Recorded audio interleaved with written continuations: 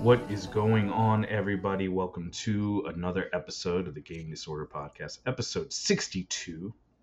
I'm your host, the Forte Jorge, with, for the third or fourth time, recurring guest, Kenny O. What's up, Kenny? Number three? Yeah, three. The most appearances on the Gaming Disorder Podcast to date. That's an honor. Appreciate it. Glad to be here. Old Faithful, we're going to start calling you. Always ready. Anytime. Yeah. Always on deck. I know it's been a while since you've been on the show. Tell me, how have you been? How's the games going? How's the boy? I've been good. Work's been crazy, so haven't had quite as much time to game as I'd like, but still fit some time to fit in, or find some time to fit it in, I should say.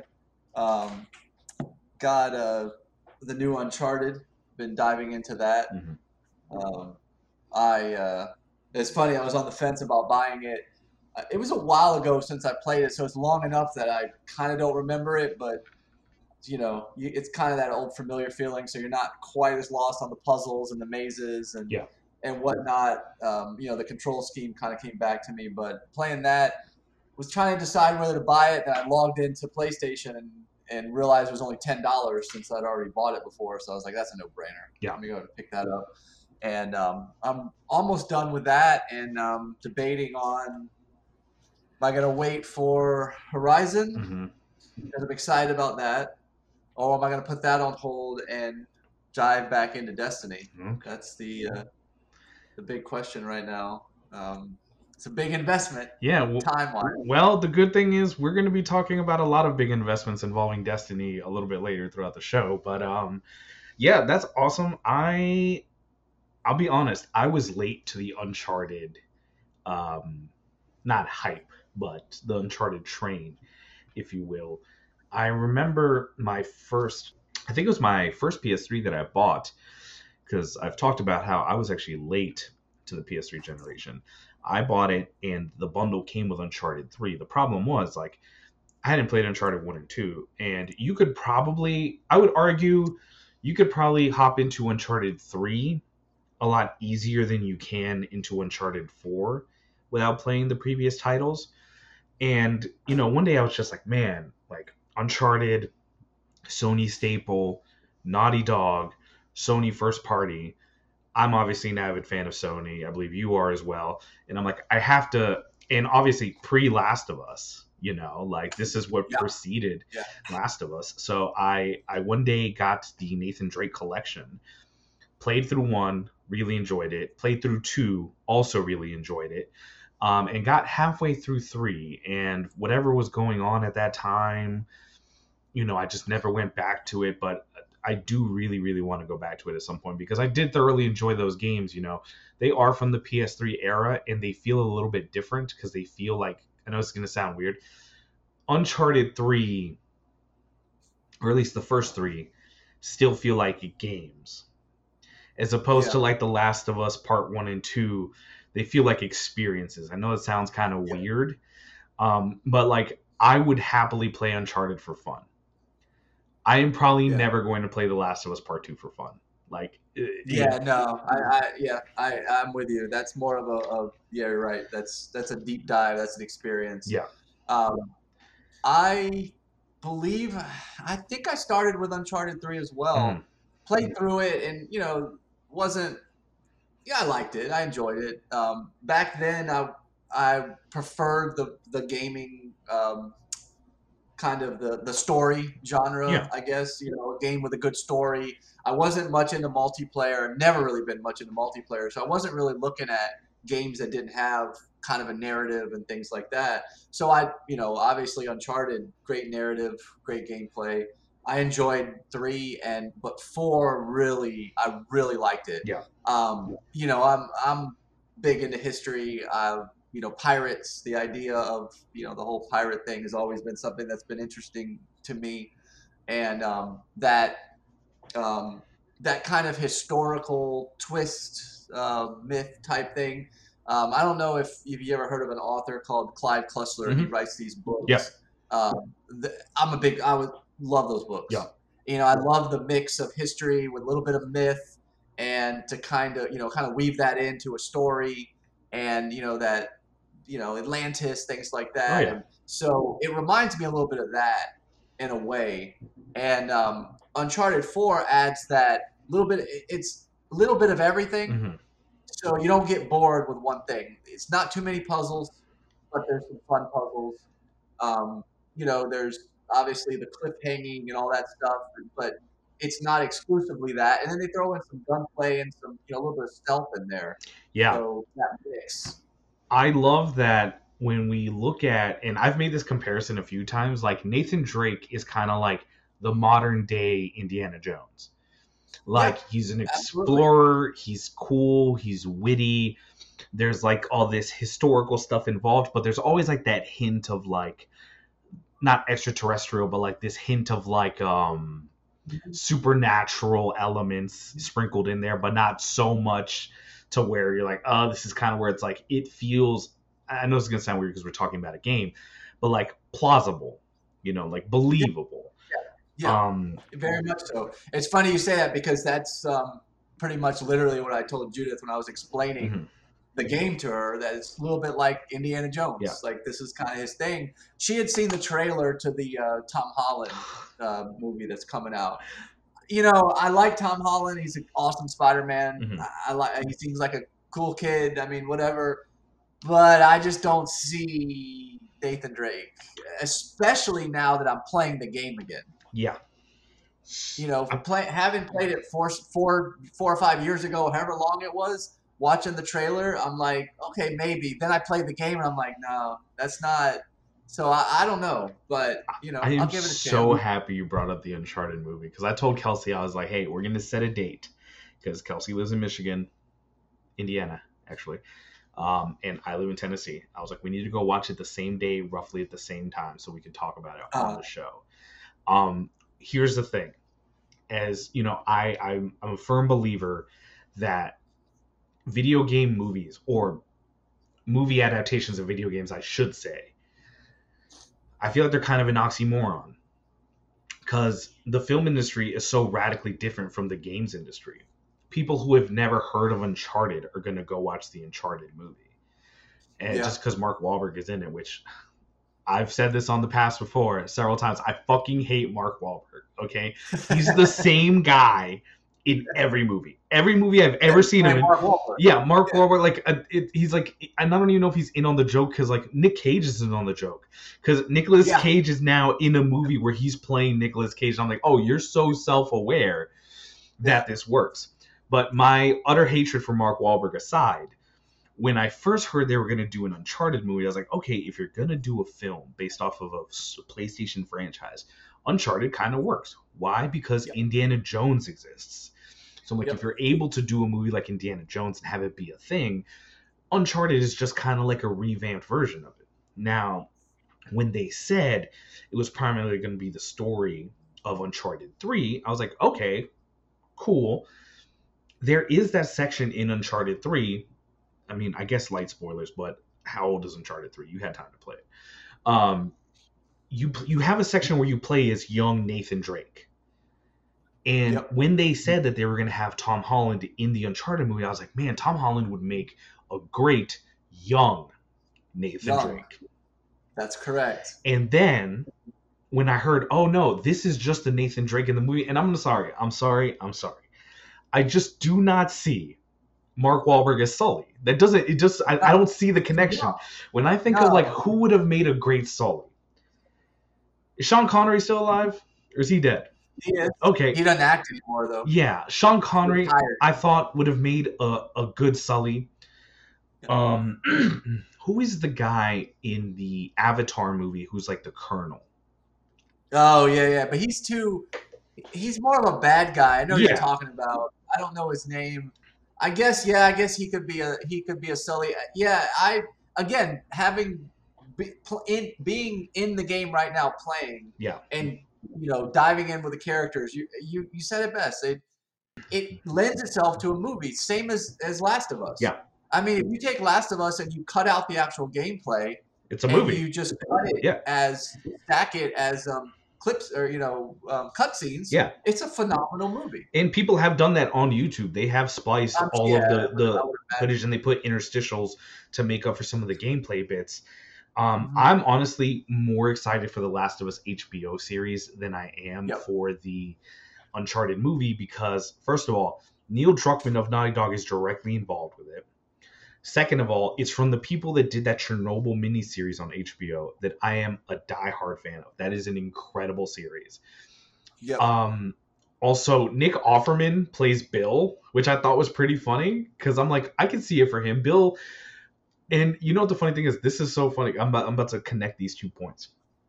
The first time I ever saw anyone playing with The Last of Us was I came over to your house and you were doing, I don't know why I remember this memory so vividly, probably because it's The Last of Us and I remember having a really good time about it, was because I showed up and you were doing the part where you're kind of like avoiding the sniper shots in Bill's town. Uh-huh. Yep. And I remember looking at it, I'm like, oh, this is The Last of Us, because of course I'd heard of it. Like I said, fan of Sony, I just hadn't dove into it because at that point I hadn't even played Uncharted. So to be honest, my only connection for Naughty Dog was, oh, they used to do Crash Bandicoot and then they did Uncharted. So I didn't know what The Last of Us was yet. And I remember seeing you play it and you're kind of like moving from car to car, crouching, and then he has tripwires, and I was like, this looks fucking awesome. So, and also, was it Pedro Pascal as Joel? I can see it. I'll be honest, I can see it. Yep. And that girl, I forget her name, but the girl from Game of Thrones as Ellie. I'm like, okay, cool. Like this relatively makes sense to me. But when they're like, oh, Mark Wahlberg is Sully, I was like, I'll be honest, man, you could have put Steve Harvey in that role. I probably would have felt better about it than Mark Wahlberg. But yeah, one day I do want to do an episode of like recasting video game movies with people who I thought would have probably done a better job. Mads Mikkelsen, I think, would probably make a good Sully. I don't know. I just like him in everything he does. So, you ever listen to the Rewatchables podcast? I've heard of it, and I think it's actually on my Spotify. It's either on my Spotify and one of my favorites. Yeah. And they do a segment. They call it Recasting Couch, and they talk about popular movies. They've also done like, all right, we'll do this movie, but do it with black actors. Yeah. Give me what's the Scorsese with Leo and Mark Wahlberg. The Departed. Departed. Yeah. It's like, give me The Departed, but do it with black actors. Okay. And how do you feel about The Departed, by the way? What's that? How do you feel about The Departed? I enjoy it. It's it was good. I think it's vastly overrated. I enjoyed it, but I subscribe to the idea of just because a movie is overly complicated, not that The Departed was, I don't necessarily think that makes it a good movie. But I thought it was fine. I was like, let's maybe not put this on upper echelon movies like we do others. Yeah, but it was good. Yeah. But anyway, I'm I guess looking forward to the Uncharted movie. We'll see how that turns out. We'll probably talk about it on the show, Kenny. And if you see it before I do, I would love to talk with you about it because, like I said, Tom Holland, greatest Spider-Man, fantastic. Oh, man, probably one of the best Spider-Man in my opinion.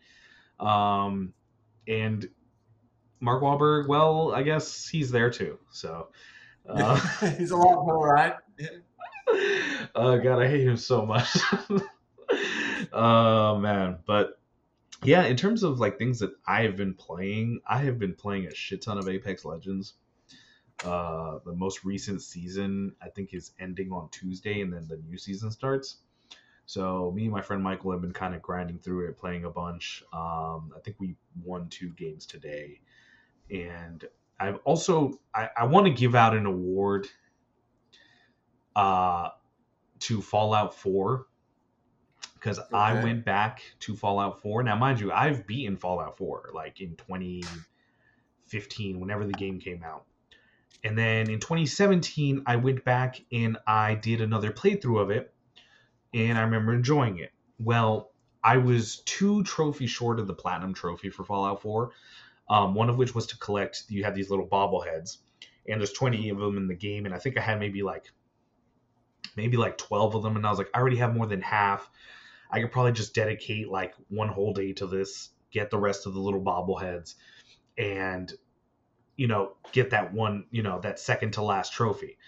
The problem with that is all of the bobbleheads, it's not like, oh, go into this town, walk into the library, and it's sitting on the shelf. No, it's like, go to this building. It's also like a super mutant, heavily fortified base. And the bobblehead is at the end after you kill all the enemies. Yeah. So, got that. They don't make these. Yeah. And then the other one was Fallout 4 introduced this mechanic of settlements. And within this boundary in the settlements, you can dismantle things for components, and then you can build stuff. You can build defenses, resources, water, food, stores, furniture, all sorts of things. And there was a trophy for getting 100% happiness with a large settlement. This was the last trophy I had. I've been trying to get this trophy since fucking 2015. And it is the most difficult thing I think I've ever had to do, because all the conditions had to be just right. And it takes in real world time for it to pass, because the happiness meter needs to kind of just go up slowly and gradually, and everyone needs to have water and a bed and a chair to sit in and a radio to listen to. So I finally get that. So I do want to give Fallout for the you can go fuck yourself for this bullshit trophy award for making me do that. But what I'm doing now is the one thing that kind of aggravates me about the PlayStation trophy system is that you can get the platinum for a game, but if the game has DLC, the DLC has a separate trophy list. So it'll say that you have 75% of the trophies, but that you have the platinum. That's just because the remaining 25% are DLC trophies. Now, of course, the opposite of this is, oh, you need to get the DLC to get the platinum, which I'm much happier with the way it is now, because I don't want a game to have to make me pay extra money to get a platinum trophy. So I'll take it. So I'm going through and I'm playing all the DLC for Fallout 4. I'm having a really good time with it. I forgot how much I loved this game, and then I forgot how shitty it's going to be when inevitably Fallout 5 comes out and we don't get to play it on PlayStation because Xbox bought Bethesda. But we'll talk about Xbox. Yeah, I'm still in that Marvel game. Still got the hooks in me. That mobile game. Oh, really? Yeah, that Marvel Strike Force. Yeah. It's typical mobile. You can pay money if you want, free to play if you want. I'm kind of in the middle. I'll throw $5-10 at it from time to time, not too much, but it's almost gotten where it's like a stress reliever. Yeah. Get up in the morning, do a couple things on it. Mm-hmm. Take a little break at work, do a couple things on it. But it's almost like the collection aspect that I really love. Collectathon. I love the, just it's the slow play of it is satisfying. Yeah. So it's satisfying when you actually get to a certain point. But yeah, trying to make time for the PlayStation is tough sometimes. But we make it work. Yeah, luckily, like I said, I come home sometimes. My friend Michael, if he's on, he'll text me. He's like, "Do you want to play Apex?" I'm like, "Sure." We'll play for a couple hours. And when I'm not doing that, I'm usually playing Fallout. I do want to go back in. I'm not 100% sure if there's a PS5 native port of Horizon Zero Dawn. Even if there's not, even if there's not, which I don't think there is, I want to go back and play it from scratch before Forbidden West comes out, because that game, I saw the first couple of trailers for it, and then I just put myself on media blackout for it. I was like, I'm sold. Mm-hmm. I don't need to see any more. I would be shocked if Forbidden West is anything less than like an 8.5, 9, 10. I would be shocked. Yeah. I don't think I'd have time to go through the first one. The first one was just so vast. I mean, and the thing that captivated me about the first one is I had more resources than I knew what to do with, because it was so satisfying to just roam the countryside and kill those dinosaurs and just collect twigs and shit. Yeah. I mean, all the it was so satisfying to just walk around. Oh yeah. That I'd spend hours just, it reminded me too of this. It was the same phenomenon, same thing with Spider-Man. Oh yeah, It was so satisfying to web swing around the city that I had all the little collectibles done, and backpacks and yeah, all yeah, of them, because that's all I wanted to do for hours. Just, same thing with GTA when you drive around. It's like, yeah. but with that, you're not really collecting anything. Yeah, it's like, I put Horizon Zero Dawn in the same style of play that I do like a Far Cry game, where Far Cry is very similar in the sense of like, once the game basically stops holding your hand and says, hey, go do what you want to do, I make it a point to, if there's things that reveal more of the map, I always try to do those first. In Horizon, you have the tall necks and you climb them, and then it opens up the area on the map and you can see it. In Far Cry, you liberate outposts, and I always try to do those first. But I once I probably finish my DLC run of Fallout 4, I'll probably get back into the first Horizon, just because I'm definitely going to need that refresher of what happened in it. Not that I forgot about it, but it's like right before Last of Us Part 2 came out, I replayed through The Last of Us. And Yeah. it felt more like a cohesive story. So I'm excited. Yeah, Last of Us. I'm sorry, not Last of Us. Forbidden West. That's this month, February. Dying Light Yep. 2, I think, is also this month. I'm pretty excited for that coming up as Yeah, well. Destiny's this month. Destiny, The Witch Queen is this month as well. And also, I don't know. No, I think Gran Turismo is March. I'll have to check in that, but I'm also excited for Gran Turismo, just because I love that, very technical racing simulator. So, but yeah, I mean, speaking of Destiny, we might as well just talk about the main topic of today's episode, which is mainly going to be our news for the week. So, in what I can say is a surprising move, but not really. So Microsoft bought Activision Blizzard. And for those of you listening that aren't really sure what falls under the Activision Blizzard umbrella, it is mainly Call of Duty, Warcraft, Overwatch, Diablo, Tony Hawk's Pro Skater, which, I mean, I don't know if anyone thought about that. So that's all owned by Microsoft now. I think that the deal is supposed to be finalized somewhere towards the middle of next year. But the problem with this, I think is it the FCC? They're supposed to be reviewing the purchase to see if this is like considered trying to get a monopoly on everything. Antitrust. Yeah. Yeah. To see if it's like anti-consumer. Now, I talk mad shit. I talk mad shit about Sony. I talk mad shit about Xbox. I don't want anyone to think that just because I'm a PlayStation fan, that when PlayStation does fuck shit, that I don't bring it up, because trust me when I say I definitely do. I don't like this. And the reason I don't like this is because, well, one, and people probably even think that I'm phrasing this way because of I'm a fan of PlayStation, but honestly, if the roles were reversed, mind you, I think this was 69.7 billion or something like that. They paid a premium on the share price. I think the share price was originally close to $70, and they were paying like 95 per share.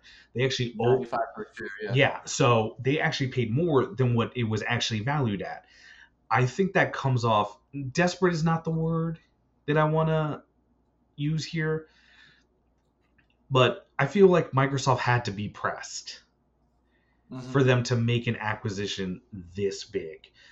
And when you think of like, and I don't mean this term disparaging, like casual gamers, a lot of them are going to play Call of Duty. A lot of them are going to play Madden. They're going to play NBA 2K and all those games. Call of Duty is one of those games that even if the title is bad, it still sells millions of copies.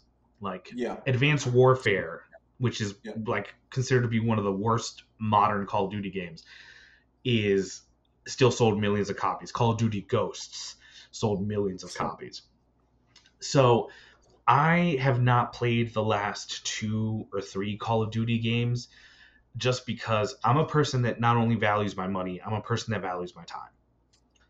And Call of Duty quickly became like, hey, buy the game.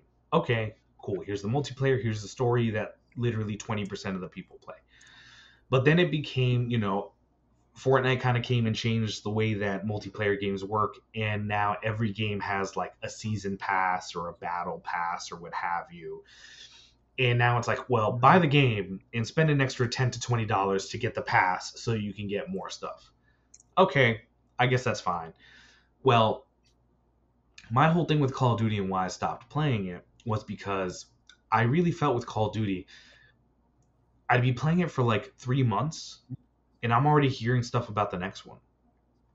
Yeah. And I could never feel like I don't want to do all this over, and I don't want to have to redo all this stuff every year.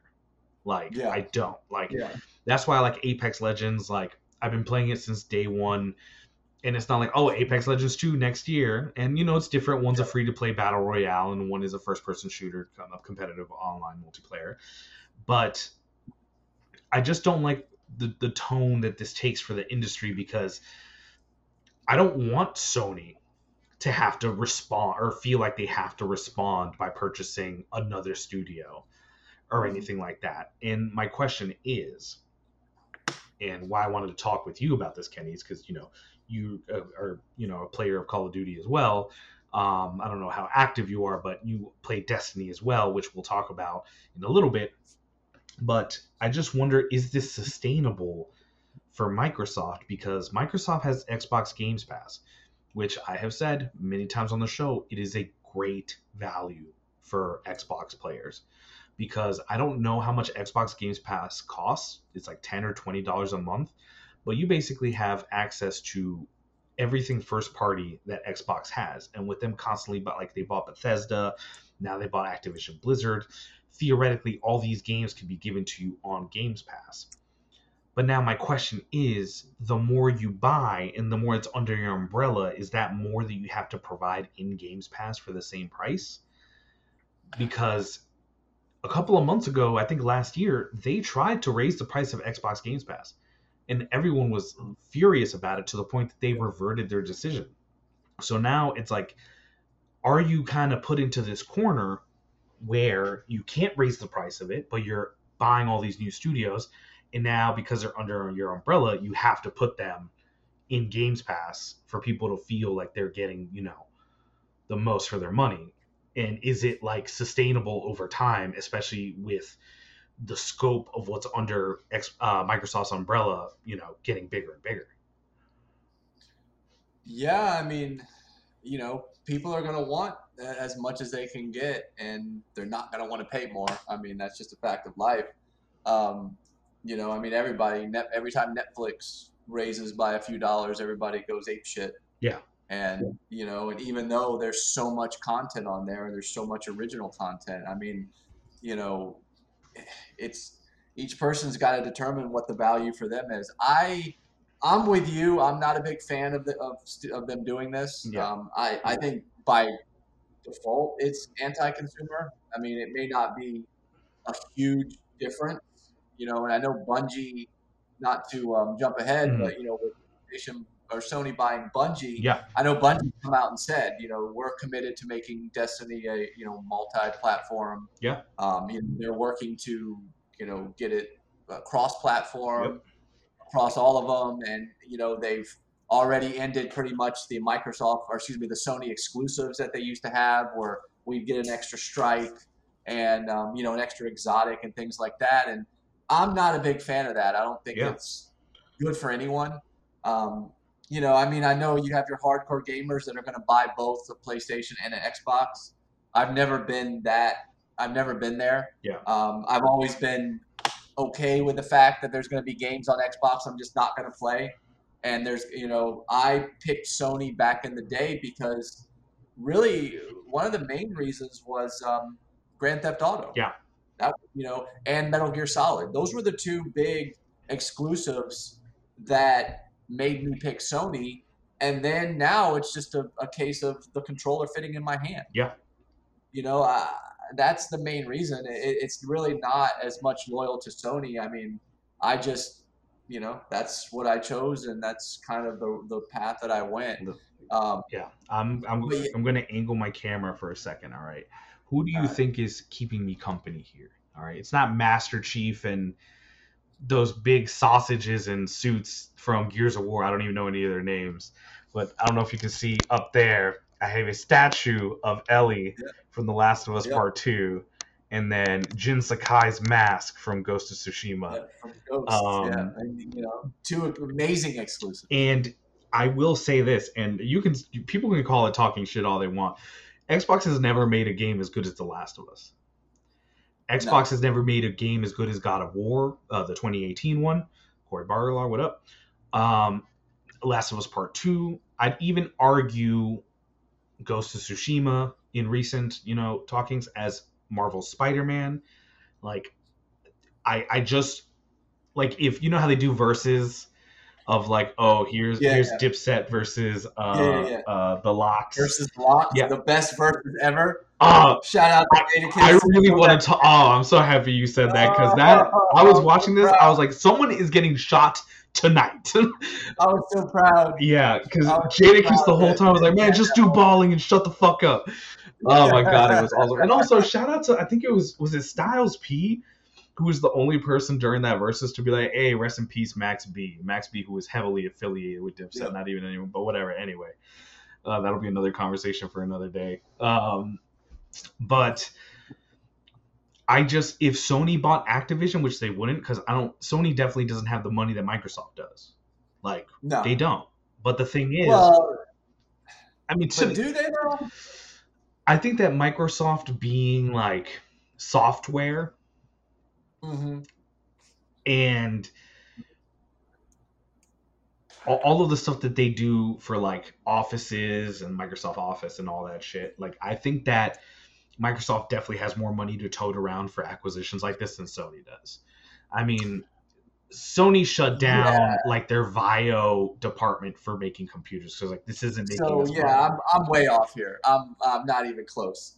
Uh, quick Google search. Microsoft has a market cap of 2 trillion. Yeah, Sony's is about 150 billion. yeah. So, needless to say, Microsoft could straight up buy Sony if they preferred to. And you know what? I said this the other day to someone. I was like, Sony should look at buying Duracell and Energizer so that people who play on Xbox can't have batteries to put in their remote. Okay.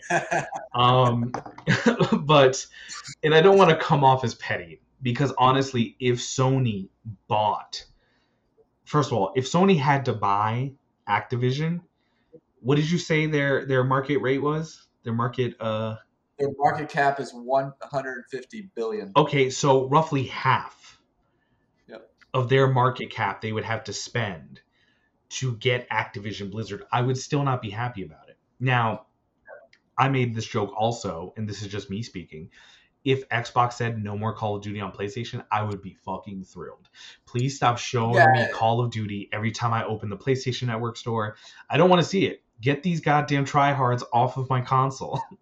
But I say that in jest, but I just don't like when people ask me why I'm a fan of Sony, I was like, to me, Sony, it feels like there's a culture there. Like there's a history there. Yes, it preceded Xbox by, however long it did.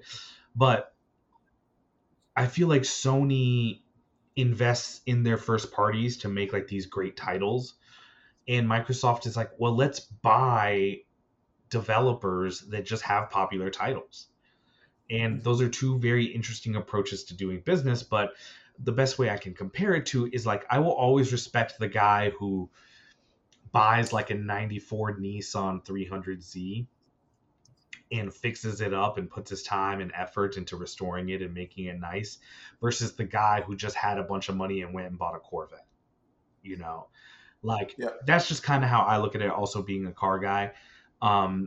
Because now, I mean, you mentioned it already, and we talked that we are gonna, bring it up during the show. Sony has bought Bungie, but they have said explicitly that everything will be cross-platform. And I just think it's kind of ironic that now Microsoft owns Crash Bandicoot and Spyro, and Sony owns Bungie, who is the originator of the first Halo. So I just think It's a neat, it's like what yeah, is this world that we live in? a weird cross. Yeah, I mean, that's definitely, yeah. When you put it that way, it makes it really interesting. When I think of Microsoft and Xbox exclusives, and I obviously I'm not as savvy on that because I've never had an Xbox, but I don't recall them ever really aren't aren't most of their exclusive like first person shooters and more action based titles like the Gears of War or Halo, obviously. But when I think of Sony's exclusives, I think of these big um, epic, Last of Yeah. Us, even Metal Gear. What Metal Gear Solid became was not really what Metal Gear Solid started at. No. They started as a big narrative. I mean, heck, what was it? What was the Guns of the Patriots? Yeah. That I mean, there was like a straight up 45-minute to hour cutscene right in the middle of the damn game. The yoke dynamic, the yoke physics in that game, was that Guns of the Patriots or was that Sons of Liberty?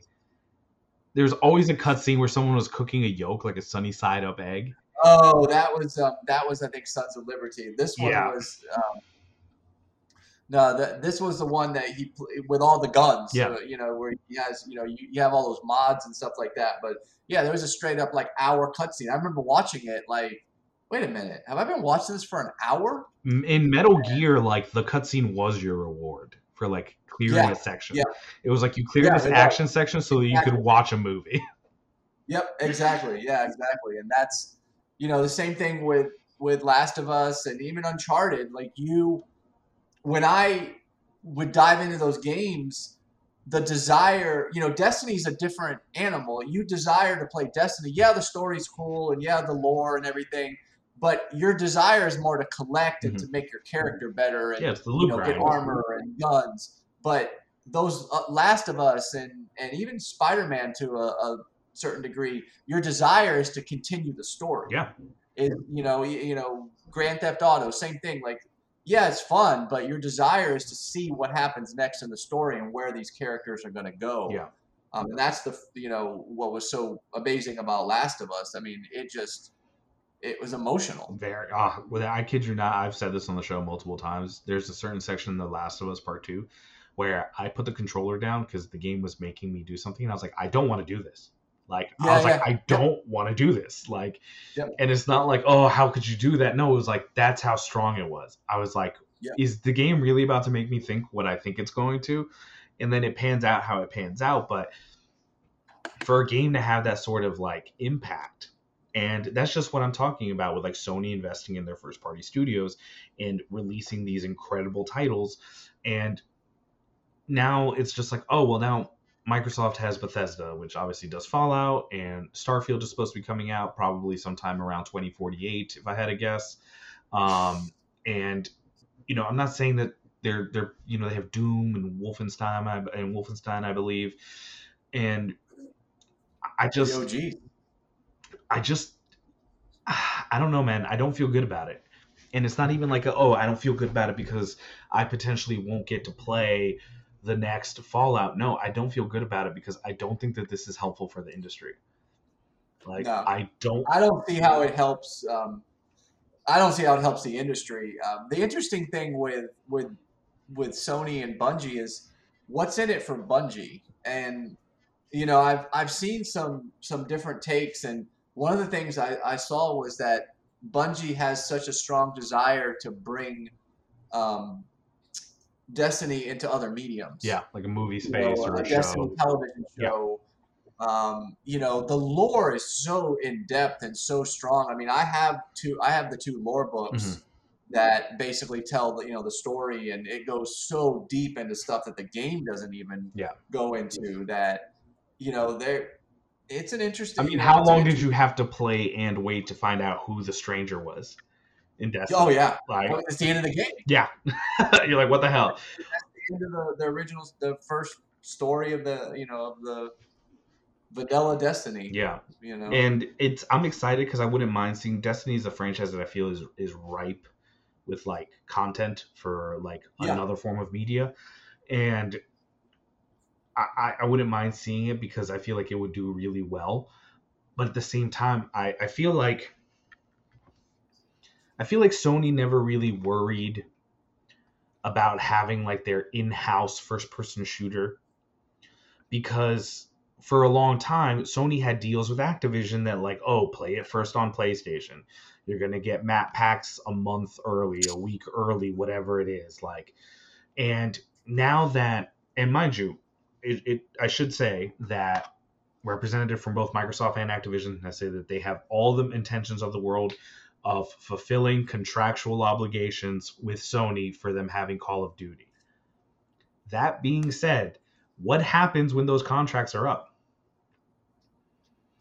And I hate that I was reading online, everyone's like, oh, Sony just bought Bungie because they're responding to Activision. I was like, do you really think that that the Activision deal happened on a Monday and Friday Sony called Bungie, they're like, hey, so we're gonna buy? No, these deals take weeks, if not months, to do. They were probably happening around the same time. Okay, so no, Sony did not buy Bungie in response to, and I was like, first of all, those are two separate things. I don't think anyone thinks that Sony buying Bungie and Microsoft buying Activision are the same thing, because they're absolutely not. They're not. They're just not. So I have a theory, right? Because Destiny is one of the most solid shooters I've ever played. It feels so good. It feels so good to play. Yeah. So I look at it and I'm like, I wonder if this is Sony kind of like retroactively trying to prepare for the future. And they're like, what if Call of Duty is taken away from PlayStation? Well, now we have Bungie. Sony has Killzone. That you had Killzone. There was a PlayStation 4 launch game. Yep. And then we haven't done anything with Resistance since the PlayStation 3 era. I loved Resistance. What was the one that was like a World War II shooter, but it had like monsters and it was a Sony game, and it was one. I thought it was one of the launch titles for PlayStation 3, Mm-hmm. and it was kind of like a World War II shooter, but it had monsters, and like big giant. Oh man, I can't remember the name of the game. And it was, touted at launch. I'm gonna have to, but the other thing too with Destiny is it gives them a game, or it gives Sony that revenue of one of those, service model, game as a service. Yeah. Where like a Fortnite, where you're doing seasons and everything, and it gives them that which they've never had. Right. And here's the thing, I'm like, where is SOCOM? Where is SOCOM? Yeah. SOCOM basically died because of the recession that happened in 2007, 2008, because the Sony PlayStation Network came under attack. The PlayStation Network was down for almost 2 months. The week before that attack happened, the newest SOCOM that relied heavily on online connectivity came out. Last SOCOM came to come out. So I would love to see SOCOM come back. I would love to see Resistance come back. And now that they have Bungie, they're like, hey, you make shooting a gun feel really fucking great. It was Resistance. Resistance followed that. Yeah. Yep. Resistance was fucking awesome. Like, I loved the first, well, actually, I loved every Resistance game. 2 was, 3 was all right. But the first 2 were phenomenal. Like, I played those at that time more than whatever the Call of Duty was that was out at that time. Me and my friend Bruno used to play them all the time. And the cool thing about this, and I've heard other people on other podcasts mention this, shout out to Colin Moriarty from the Sacred Symbols podcast, but so the enemies that you fight are called the Chimera. Yep. They come from another planet. All the Chimera that you fight in that game is because they've infected and taken over humans. So you never actually see what the real Chimera look like. You just see what the byproduct of them taking over humans looks like. So I think that's something that could be explored if we go back to Resistance. But I would love to say, hey, you know what? Now we have Bungie. We have SOCOM. We have Resistance. We have Killzone. We have these shooting franchises that we could do something with. Let's make it like, quote unquote, our Halo. Because Destiny's going to be cross-platform. Like, Yep. I would love to see that, because I think that when I look at it, there's no comparison for third party high narrative games. Sony has that in the bag. In terms of racing games, Sony, I feel Gran Turismo is better than Forza. I've played both. I prefer Gran Turismo, which was insane to me on why they started doing the whole Drive Club thing, because I was like, why are you releasing a competitor when you have an in-house first-party racing game that does great every year? But what Sony is missing is that first-person shooter in-house. So that's what I'm excited to see. But like I said, I don't want to see Sony be reactionary to anything. Yeah. Like, that's what I don't want to see. And if they tell me, hey, you can never play Call of Duty on PlayStation again, I'm like, okay, cool. Yeah, I inevitably. Well, it's funny. I was pretty much after Advanced Warfare. I was pretty much out on Call of Duty. Yeah. Wasn't ever really interested in You it. and a lot of people. I got the next one. I can't remember what it was, and never even played the story. I just couldn't get into it, and it's really because of Charlie that I've even played the last couple of them, because he's super into it. He wanted to play. He wanted to buy it, and so I bought it. I bought the last two for him, and since I had them, I was like, I might as well give it a go. Especially, it was one of the first games that we had for the PlayStation 5. With actually a PlayStation 5 game with that better frame rate and everything like that. Yeah. So I was like, hey, let me give this a try. And I actually enjoyed the story of the latest one, of Vanguard. The story was good, the gameplay was good, and like typical my style, I played multiplayer for about a month off and on, and then got bored with it, and I haven't. And in fact, I think I just deleted it when I reinstalled or when I installed Uncharted, because I still have not bought myself a portable hard drive, or still haven't bought the hard drive to put it into the PlayStation. So I'm still playing that game of shuffling what I want to play, because it only holds about 3 or 4 games. I did buy the EA Sports Game Pass because I like to play the sports games, but I'm not into, or I'm not. It's not important to me to have the latest. Right. The latest title. I'm fine with last year's Madden, and I can get them for free with that Game Pass. So yeah. Also, rest in peace to John Madden. Yeah. Shout out to him. I was like, the only reason I know your name is because of video games, and I know that's probably like insulting a lot of people right now, because I do not give a shit about football. Proud of that. Yeah.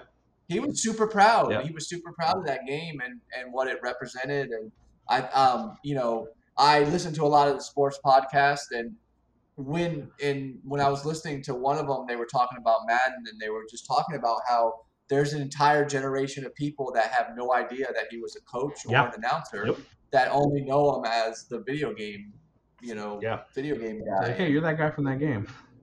Yeah, and he's super proud of that. It was like, oh, John Madden was a coach. Like, yeah, someone made a joke about it of like, I guess John Wick, Keanu Reeves. Someone saw Keanu Reeves in the Starbucks or something, and they're like, "Hey, this is that guy from Fortnite." I was like, "How mad would you be if you have like this catalog of an acting career, and some kid's like, "Hey, you're that guy from Fortnite, aren't you?" And I'll be like, "Yo, some part of you has to die inside." But yeah, man, we'll see how things go. I'm pretty sure that this is not going to be the last acquisition we hear about in the next couple of months. There are some things that I would love Sony to like put their cap in the arena, or whatever that phrase is. Like, I would love to see Sony buy Sega, because Sega owns Atlas, and Atlas makes those Japanese role-playing games, Persona, that have always kind of already been on PlayStation and been PlayStation-centric anyway. That and first of all, Persona 1 and 2 came out on the original PlayStation 1, both versions of Persona 2, which was weird because they released one called Innocent Sin and one called Eternal Punishment, but they were kind of like basically the same game, just kind of different. And then Persona 3 was one of the biggest Japanese role-playing games on PlayStation 2. Then they released Persona 3 Fez, which is kind of like the ultimate edition of that game. PSP got a PSP port of Persona 3. One of the biggest selling games on the Vita was Persona 4 Golden, which was Vita port of the PS2 Persona game, Persona 4. So this history of like Atlas, which is the company that does Persona, and then Sega bought Atlas, so they're under the Sega wing. So I think, like, to me, the reason I bring this up and the reason I went into so much detail about that is because I want to see Sony buy things that make sense. Like, Would you say Ubisoft makes sense for Sony to buy? Ubisoft, I would say, I almost would say I don't want them to buy it because Ubisoft kind of has this like air about them of like being everywhere, and like PC, Xbox, Assassin's Yeah. Creed has been on Yeah. everything, Far Cry has been on everything, Tom Division on Clancy, everything. yeah, Division has been on everything. The reason why I said Sega is because they have that connection to the Atlas team, and it has like a history with PlayStation. But then I'm like, why not Capcom? The last Street Fighter was exclusive to PlayStation, and Resident Evil is heavily associated with PlayStation. Um, so I don't know. Like I said, I want Sony to buy things that make sense for Sony. I don't want them to just be like, all right, what are we gobbling up to make up for the fact that, you know, there's this huge hitter that was just kind of potentially, we'll see what happens years from down the line. I don't think if you're going to hear any exclusivity deals with like Call of Duty, it's not going to happen. I don't even think it'll happen this I mean, they're year. losing so much. These games are, especially Call of Duty, like you mentioned earlier at the top of the episode or top of the conversation. They nickel and dime you. Yeah. You get $20 for the battle pass, and you can spend money to make your character whatever, and Yeah. decorations and whatnot. Why would they limit? Because I mean, let's be realistic.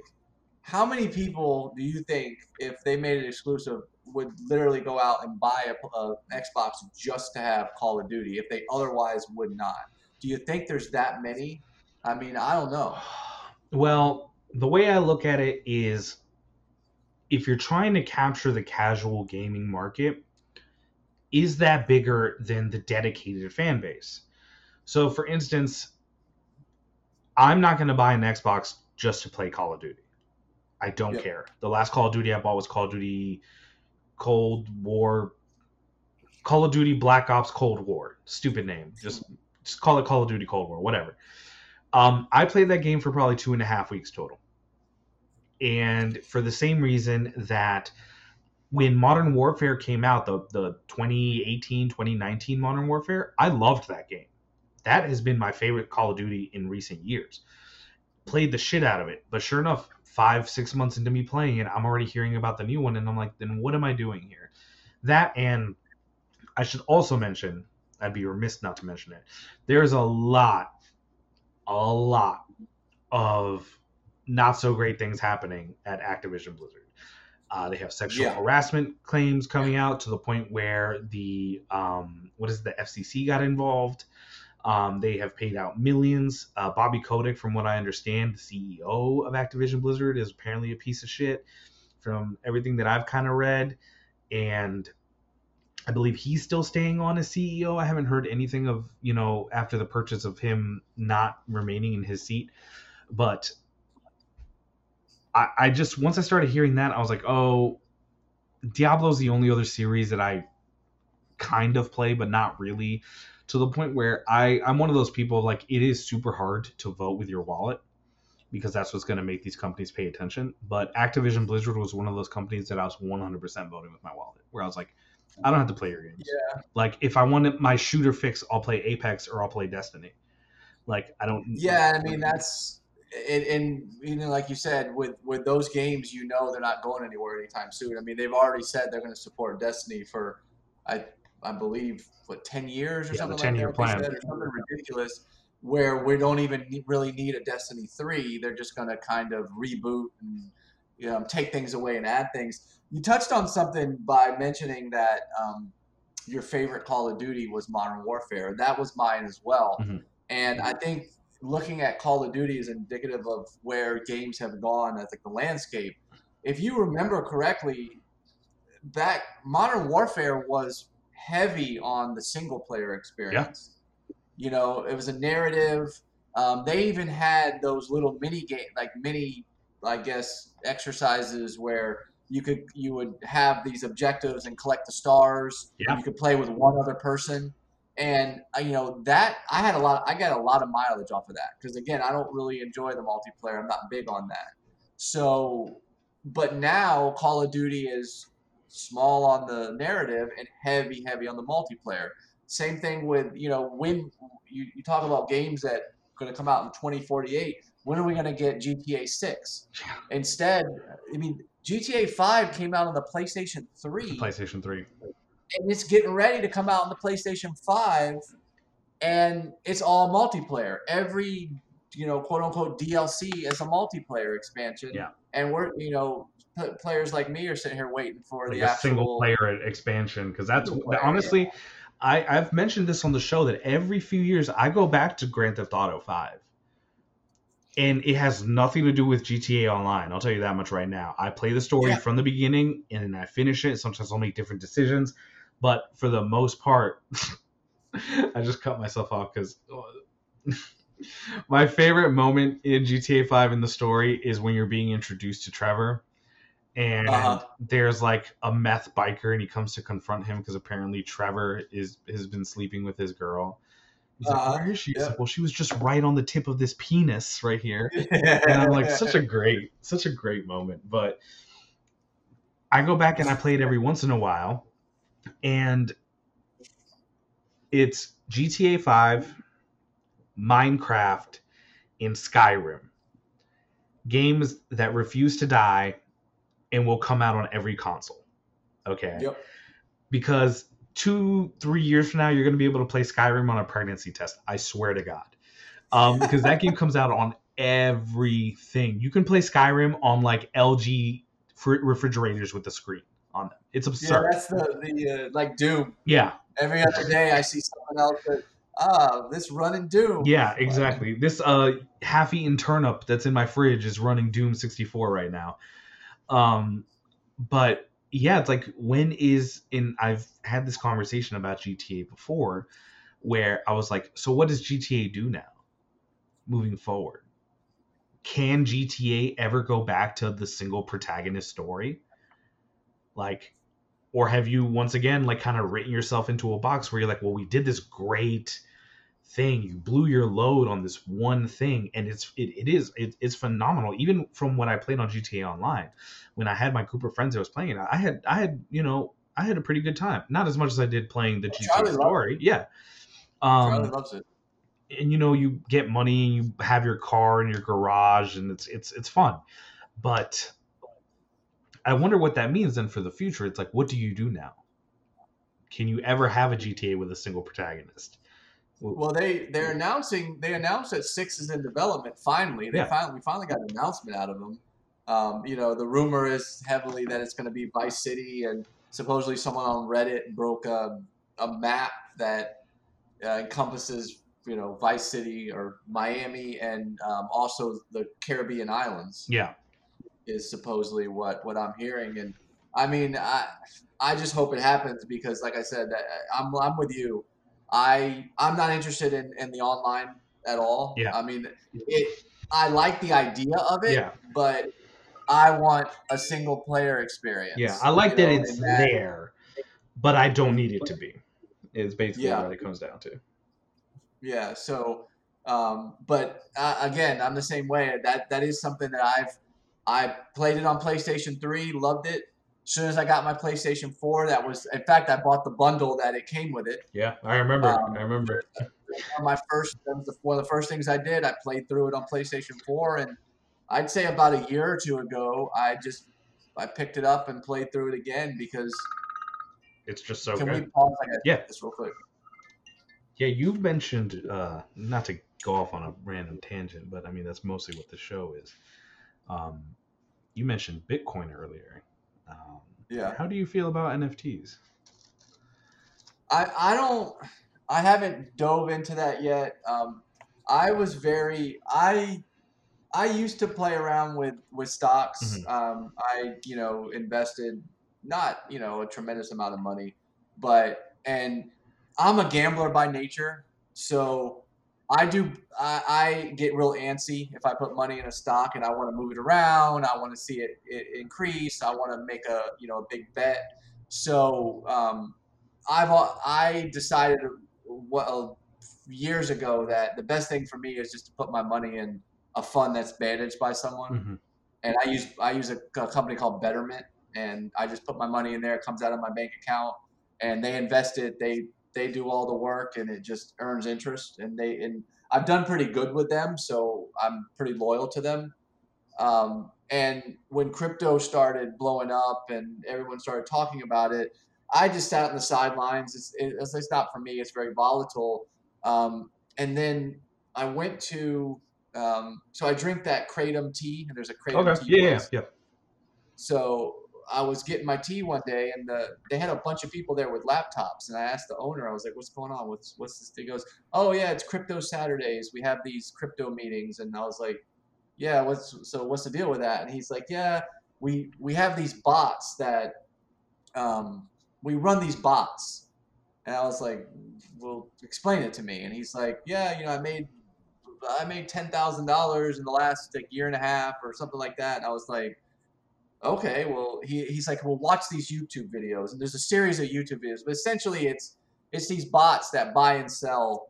So it's like this constant as the things oscillate up and down the coins, Mm-hmm. the bot buy and sell, buy and sell. So all day I make like 5 cents here, 10 cents here, $1 here as it goes up and down. Mm-hmm. So I threw a little money at it, and it's a process, but to go back to NFTs, I I don't know enough about them. Yeah. Um, I know the concept. I know the idea. I look at it like it's like a Mona Lisa. Yeah. It's the same shit. Like, yeah, you can get a fake Mona Lisa, but the idea is if you have a real one, it's the That's look what's how big worth my it. I have a real Mona Lisa type thing. And it's the same thing with an NFT. Um, but I don't know enough to know how to like Dabble. invest or trade or. Yeah. And I don't keep enough coins Mm-hmm. to be able to buy, because you got to have you buy the NFTs with usually Ethereum. I Yeah. think a lot of people buy them with.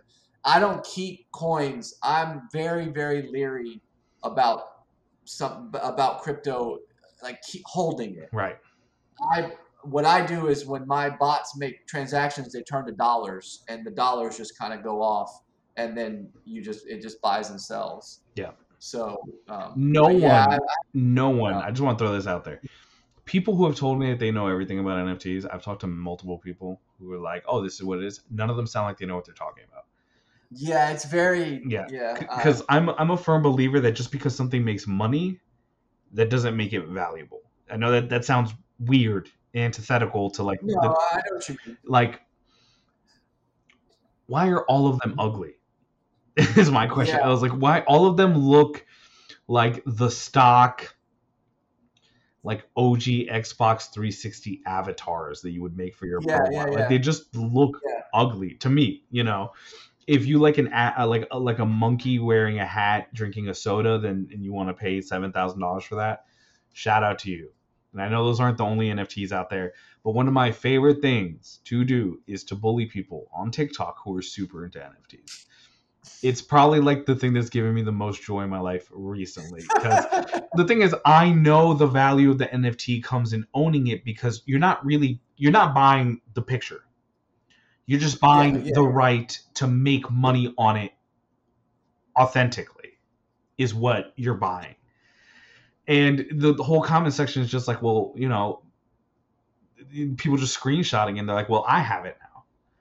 And the frustration, because the thing is, I was like, you can tell when an idea was made by not cool people, and now you're trying to convince me that it's cool when it's not. Like, you yeah. could give a not cool person $6 million. Guess what? Now they're just a millionaire, but you're still not cool. And not saying that you should follow things based on what cool people do, but I was like, you're trying to convince me that it's a thing. And the thing is, I'm like, this doesn't have any value to me in terms of, and I'm not talking about value in money. I mean, Yeah, like, yeah, yeah. value in keeping like it. in intangibility. Like I feel like things now, physical goods are what are going to have value because you like I'm holding this charger. It's in my hand. Like I have it. Like I can sell it. Now if I had a picture of the charger and I was like I'm the original owner of it and I can sell the picture to one person and they can sell it to another, I was like okay, that's great. But like one guy I remember on, I think it was on TikTok, and I made a joke about it. I was like, oh, everyone just screenshots it. And he was like, oh, so if I take a picture of your car, it's mine now. And I was like, well, let me tell you why that's a dumb comparison. Because if you take a picture of my car, that doesn't mean you get to just drive my car whenever you want. I still own my car. Yeah. As opposed to like digital art, where if we're talking about like the purpose of art is to be viewed and displayed, I can, theoretically screenshot it and now I have it and now I'm enjoying art for art's purpose. Like it's fulfilling its Yeah, purpose to me. the best explanation I heard, the simplest and best, was they related it to art. Yeah. And it's like you think of an Ansel Adams picture. Yeah. You have an Ansel Adams. I can take a picture of an Ansel Adams and enjoy it Yeah. as far as the art. But at the end of the day, I don't own an Ansel Adams. Yeah. And to someone that wants to spend their money on an Ansel Adams, that's part of the mystique of, or the prestige of owning. And it's the same thing with the NFTs. The thing that my dad always used to say, when I was young, I was always into sports cards. Yeah. Football cards. When that football card boom happened in the mid or the early '90s, Yeah. I was like super into football cards, and I remember like having the Beckett price guide, and I'd be like, "Oh, Dad, this card's worth $2. This card's worth $4." And he'd look at me, and he'd tell me, he'd say, "That card's only worth what somebody's going to pay you for it." Yeah. You Something's know, only ever worth what someone's willing to pay for it. Yeah. Yeah, but it's only worth so. Right now these NFTs are hot, but what happens if these people are spending $10,000-$20,000 on this piece of digital art, and all of a sudden, like the bottom drops out, and now no one gives a shit about them anymore? And that's that I guess that's the risk, I guess, with any collectible. But I mean, it's funny because I just watched that documentary on Beanie Babies. Oh yeah. I think it was on Hulu or whatever, but just how that market just then just tanked. Yeah. Well, it's kind of like those guys. I don't know if you heard the whole Dune thing, where the guys bought basically. So there was an auction of I think the original Dune book or something like that. It was basically like an extensive concept art book. It had set designs, character designs, storyboards, all sorts of stuff on it. Well, it went to auction. These guys bought it for almost 3 million euros, which I don't know how much that is in real money, but almost 3 million euros. I can't imagine it's a small amount. And they're like, well, it's more. And if you convert euros to dollars, it's going to be more than $3 million because the euro is worth more. So they got it, and they're like, oh, our goal is to make the book public, and to produce an original animated series based on the book and sell it to streaming services. And we want to support projects from the community with all the stuff that's in this book. Well, here's the problem. They just bought the book, but you didn't buy the rights to Dune. Yeah. You just bought this one-of-a-kind book with all sorts of concept art, storyboarding, set designs. That's it. You can't just buy it and be like, oh, well, now I'm going to make a Netflix exclusive series of Dune with all the stuff that's in this book. It's no, you don't own the rights to it. You can't do shit with it. You just have a really expensive book. So, well, wouldn't the Wu-Tang album be akin to an NFT? I suppose so. Here's the thing: if I want to pay $1 million for Wu-Tang album, you're gonna let me hear part of it.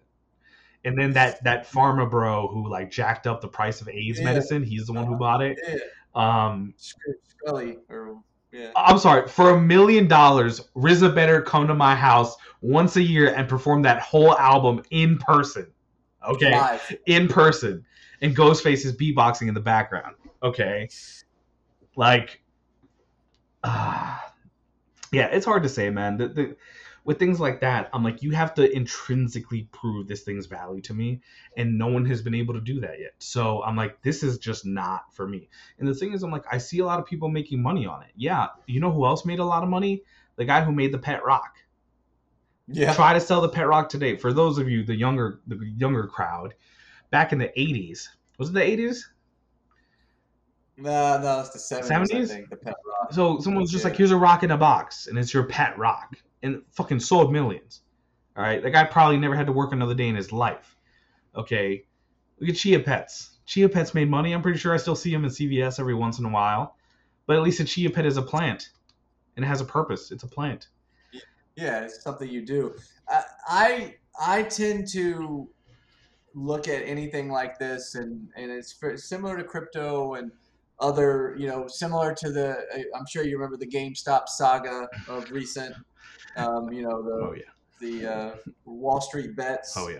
fiasco. And I look at it like, by the time, if you're not living in that world, by the time someone like us hears about this kind of stuff, the ship has sailed to make Yeah. a tremendous amount of money.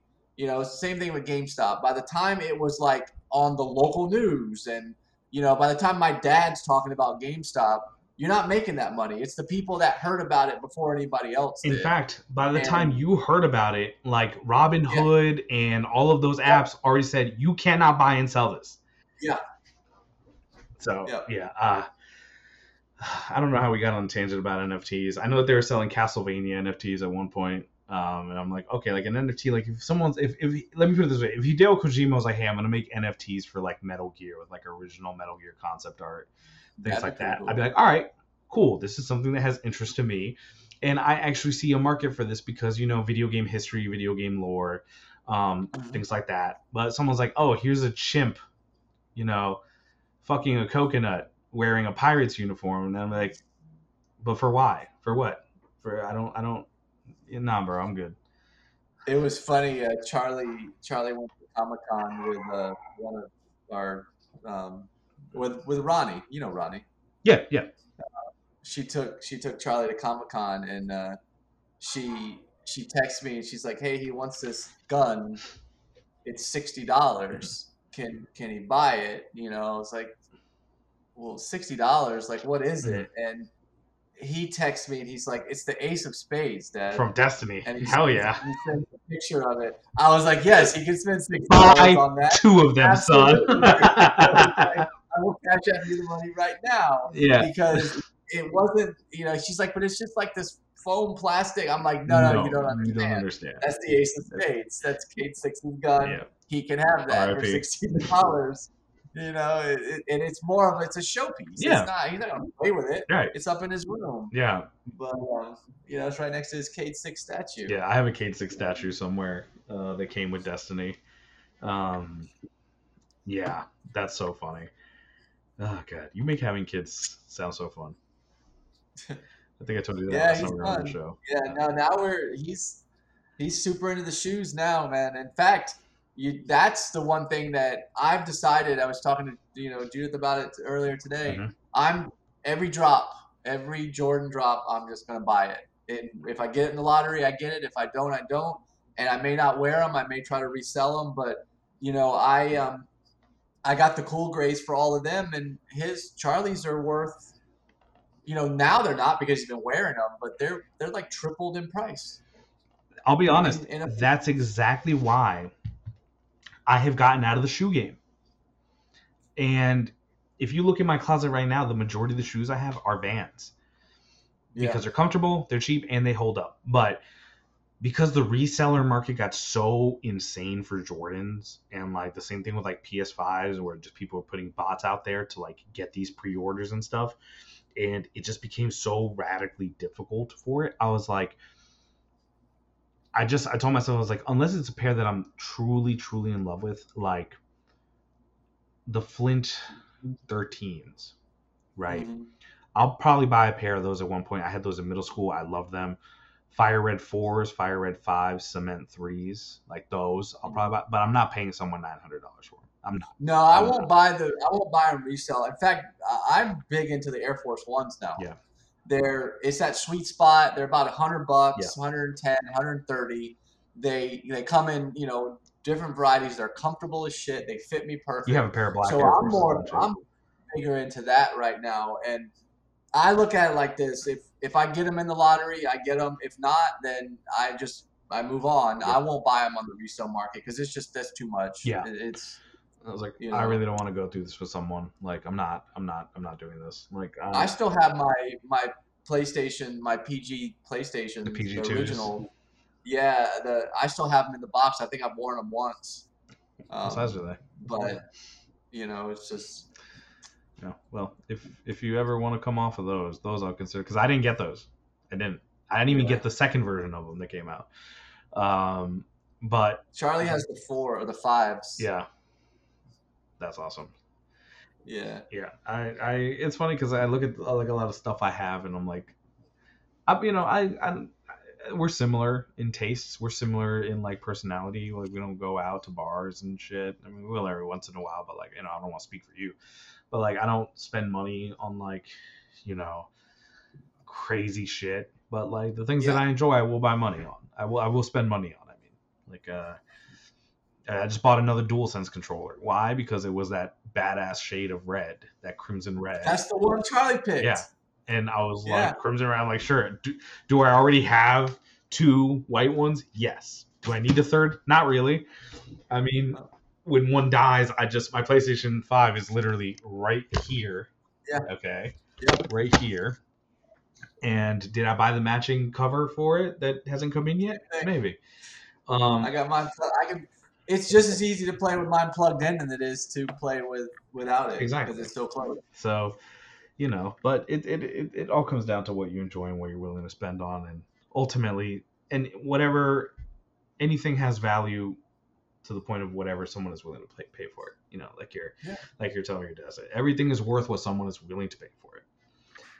Is Activision Blizzard worth, almost $70 billion? It is to Microsoft. If I never had to play Call of Duty again, would I be happy? I wouldn't hate it. I told myself this before any of this ever happened. I was like, I am not even going to play Call of Duty until that shit is annualized like Rocket League. Yeah. Same thing with like Destiny. Why am I buying a new one of these every year? It's the same thing. No one wants to see Raven do something new. No one wants to see Infinity Ward do something new. Or Sledgehammer do something new. You just want them doing you just want to say, now it's your turn. Now it's your turn. Now it's your turn. And we did the whole thing of like going super futuristic, and then everyone hated it. And now it's like, oh, let's go old school. If I have to storm the beach of Normandy one more fucking time, I swear to God, I'm going to have an aneurysm. Okay. All right. I'm done storming the beach of Normandy. I'm done with D-Day. I'm done with World War II Germany. All right. I don't care anymore. All right. Yeah. At this point, I feel like I was there. All right. Next time I go to IHOP, I'm like, I'm sorry, do you give veterans discounts? Because do you know how many times I've stopped the Third Reich? Do you know how many times I've personally killed Hitler? It's true. Yeah.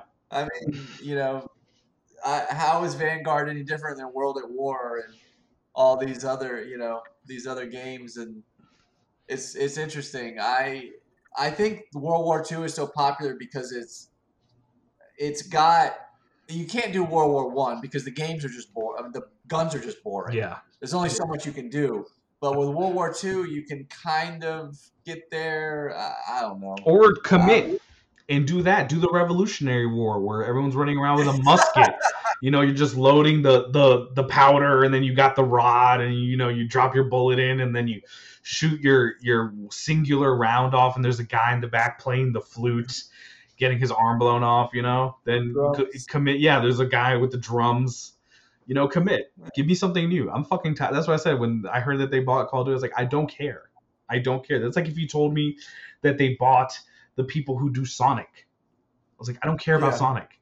I just don't. So, well, yeah. But Kenny, I feel like we've covered a wide spectrum of things today.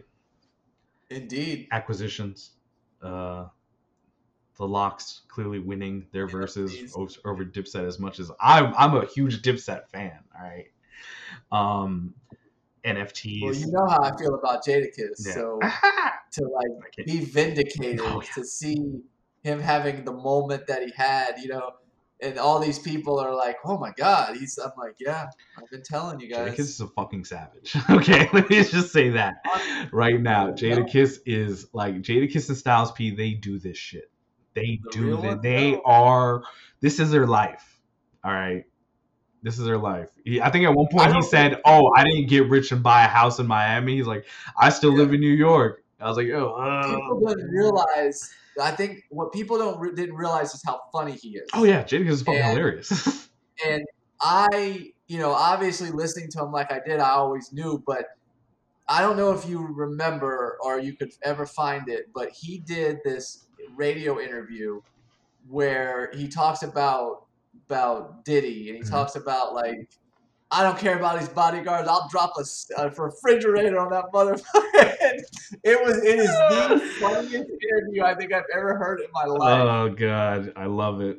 I fucking love it. See, that's what I miss. I'm like, this is why it's hard for me to be interested in rap now, because I'm like, the bar was just set so high in terms of like lyrically, like socially, culturally, the impact that like when diss records were a thing, and I remember like the Game versus 50 Cent in like the mid 2000s, and whole G Unit thing, and I knew we were done when who was it? Drake and somebody had some kind of beef. Pusha I can't T, remember who was it. Pusha T, or Meek Mill, Maybe I can't. It was Drake and probably somebody, Meek Mill. and and who? Meek Mill, Meek Mill. yeah, Yeah, yeah. it was Drake and they put out that song, and everybody went nuts. Oh my God, he killed. I'm like, Did he? wait a minute. I'm like, have you not heard Ether? Yeah, I'm Ether, like, one of the greatest rap. First of all, oh god, I can't even. I'm like, are we really having this? Like, that was light work, man. Yeah, Like Ether, you have it. Like, come on. And I knew that we were in a place where these people, these younger people didn't appreciate history. If you're talking about this as an all timer, no, like Ether, hit 'em up. Come on, Hit 'em Up is one of the greatest songs ever written, just because that whole, I can just imagine the people who were opening in line, the studio just looking at him and the being like, opening what line. How do you get any better than is that? happening? What is happening? I can just imagine like whoever was in the studio, they're looking at me like, okay, you sickle cell motherfucker. I was like, what the? I said, my 44 makes sure all of your kids don't grow no more. Yeah, that's Oh, you want me to be impressed because Drake said something that rhymed with Meek Mill, and they're like, oh, the subliminal. Fuck you. Shut up. Shut up. Ugh. God. yeah. That's why I fucked your bitch, you fat motherfucker. It's over. Oh, God. I feel that's a good jumping off point. So, Kenny, is there anything else that you want to share with us before we depart No, today? I'm good. I'm Yeah. good. I'm like I I feel said, like thanks for having yeah, I me. I feel like appreciate it. I'm I'm, always excited to do this. It's way past my bedtime, I'm but I'm happy to be here, and I look forward to hearing No, this. man, I'm super happy to have you on. Anytime you're on here, I know I'm in for a good time. Because not only are you someone that enjoys not just Sony but video games as general, like I do, but we have a lot of similar interests, and you are one of the more informed people in my friends group when it comes to these things. And you kind of look at things like I do, so I'm always thrilled. I don't know if that's like a narcissist thing because it feels like I'm having a conversation with myself. But god damn it, I have good conversations. All right, that's not my fault. All right. Sure. So, but I'm super thrilled to have you anytime on the show. I'm sure it won't be the last. Still the reigning champ in terms of recurring visits on the Gaming Disorder podcast. You'll be our third rotating chair. You know, you'll when the plaque is made for the Gaming Disorder podcast, somewhere in the background there will be a picture of Kenny O. So. Perfect. All right, y'all. Well, thank you so much. Of course, if you enjoy the show and enjoyed listening and just laughed or cried at this episode, feel free to support us over at patreon.com/the Gaming Disorder Podcast. We have multiple tiers of support there. Please feel free to check it out. We appreciate anyone who supports us and listens to the show, and we will see you next time.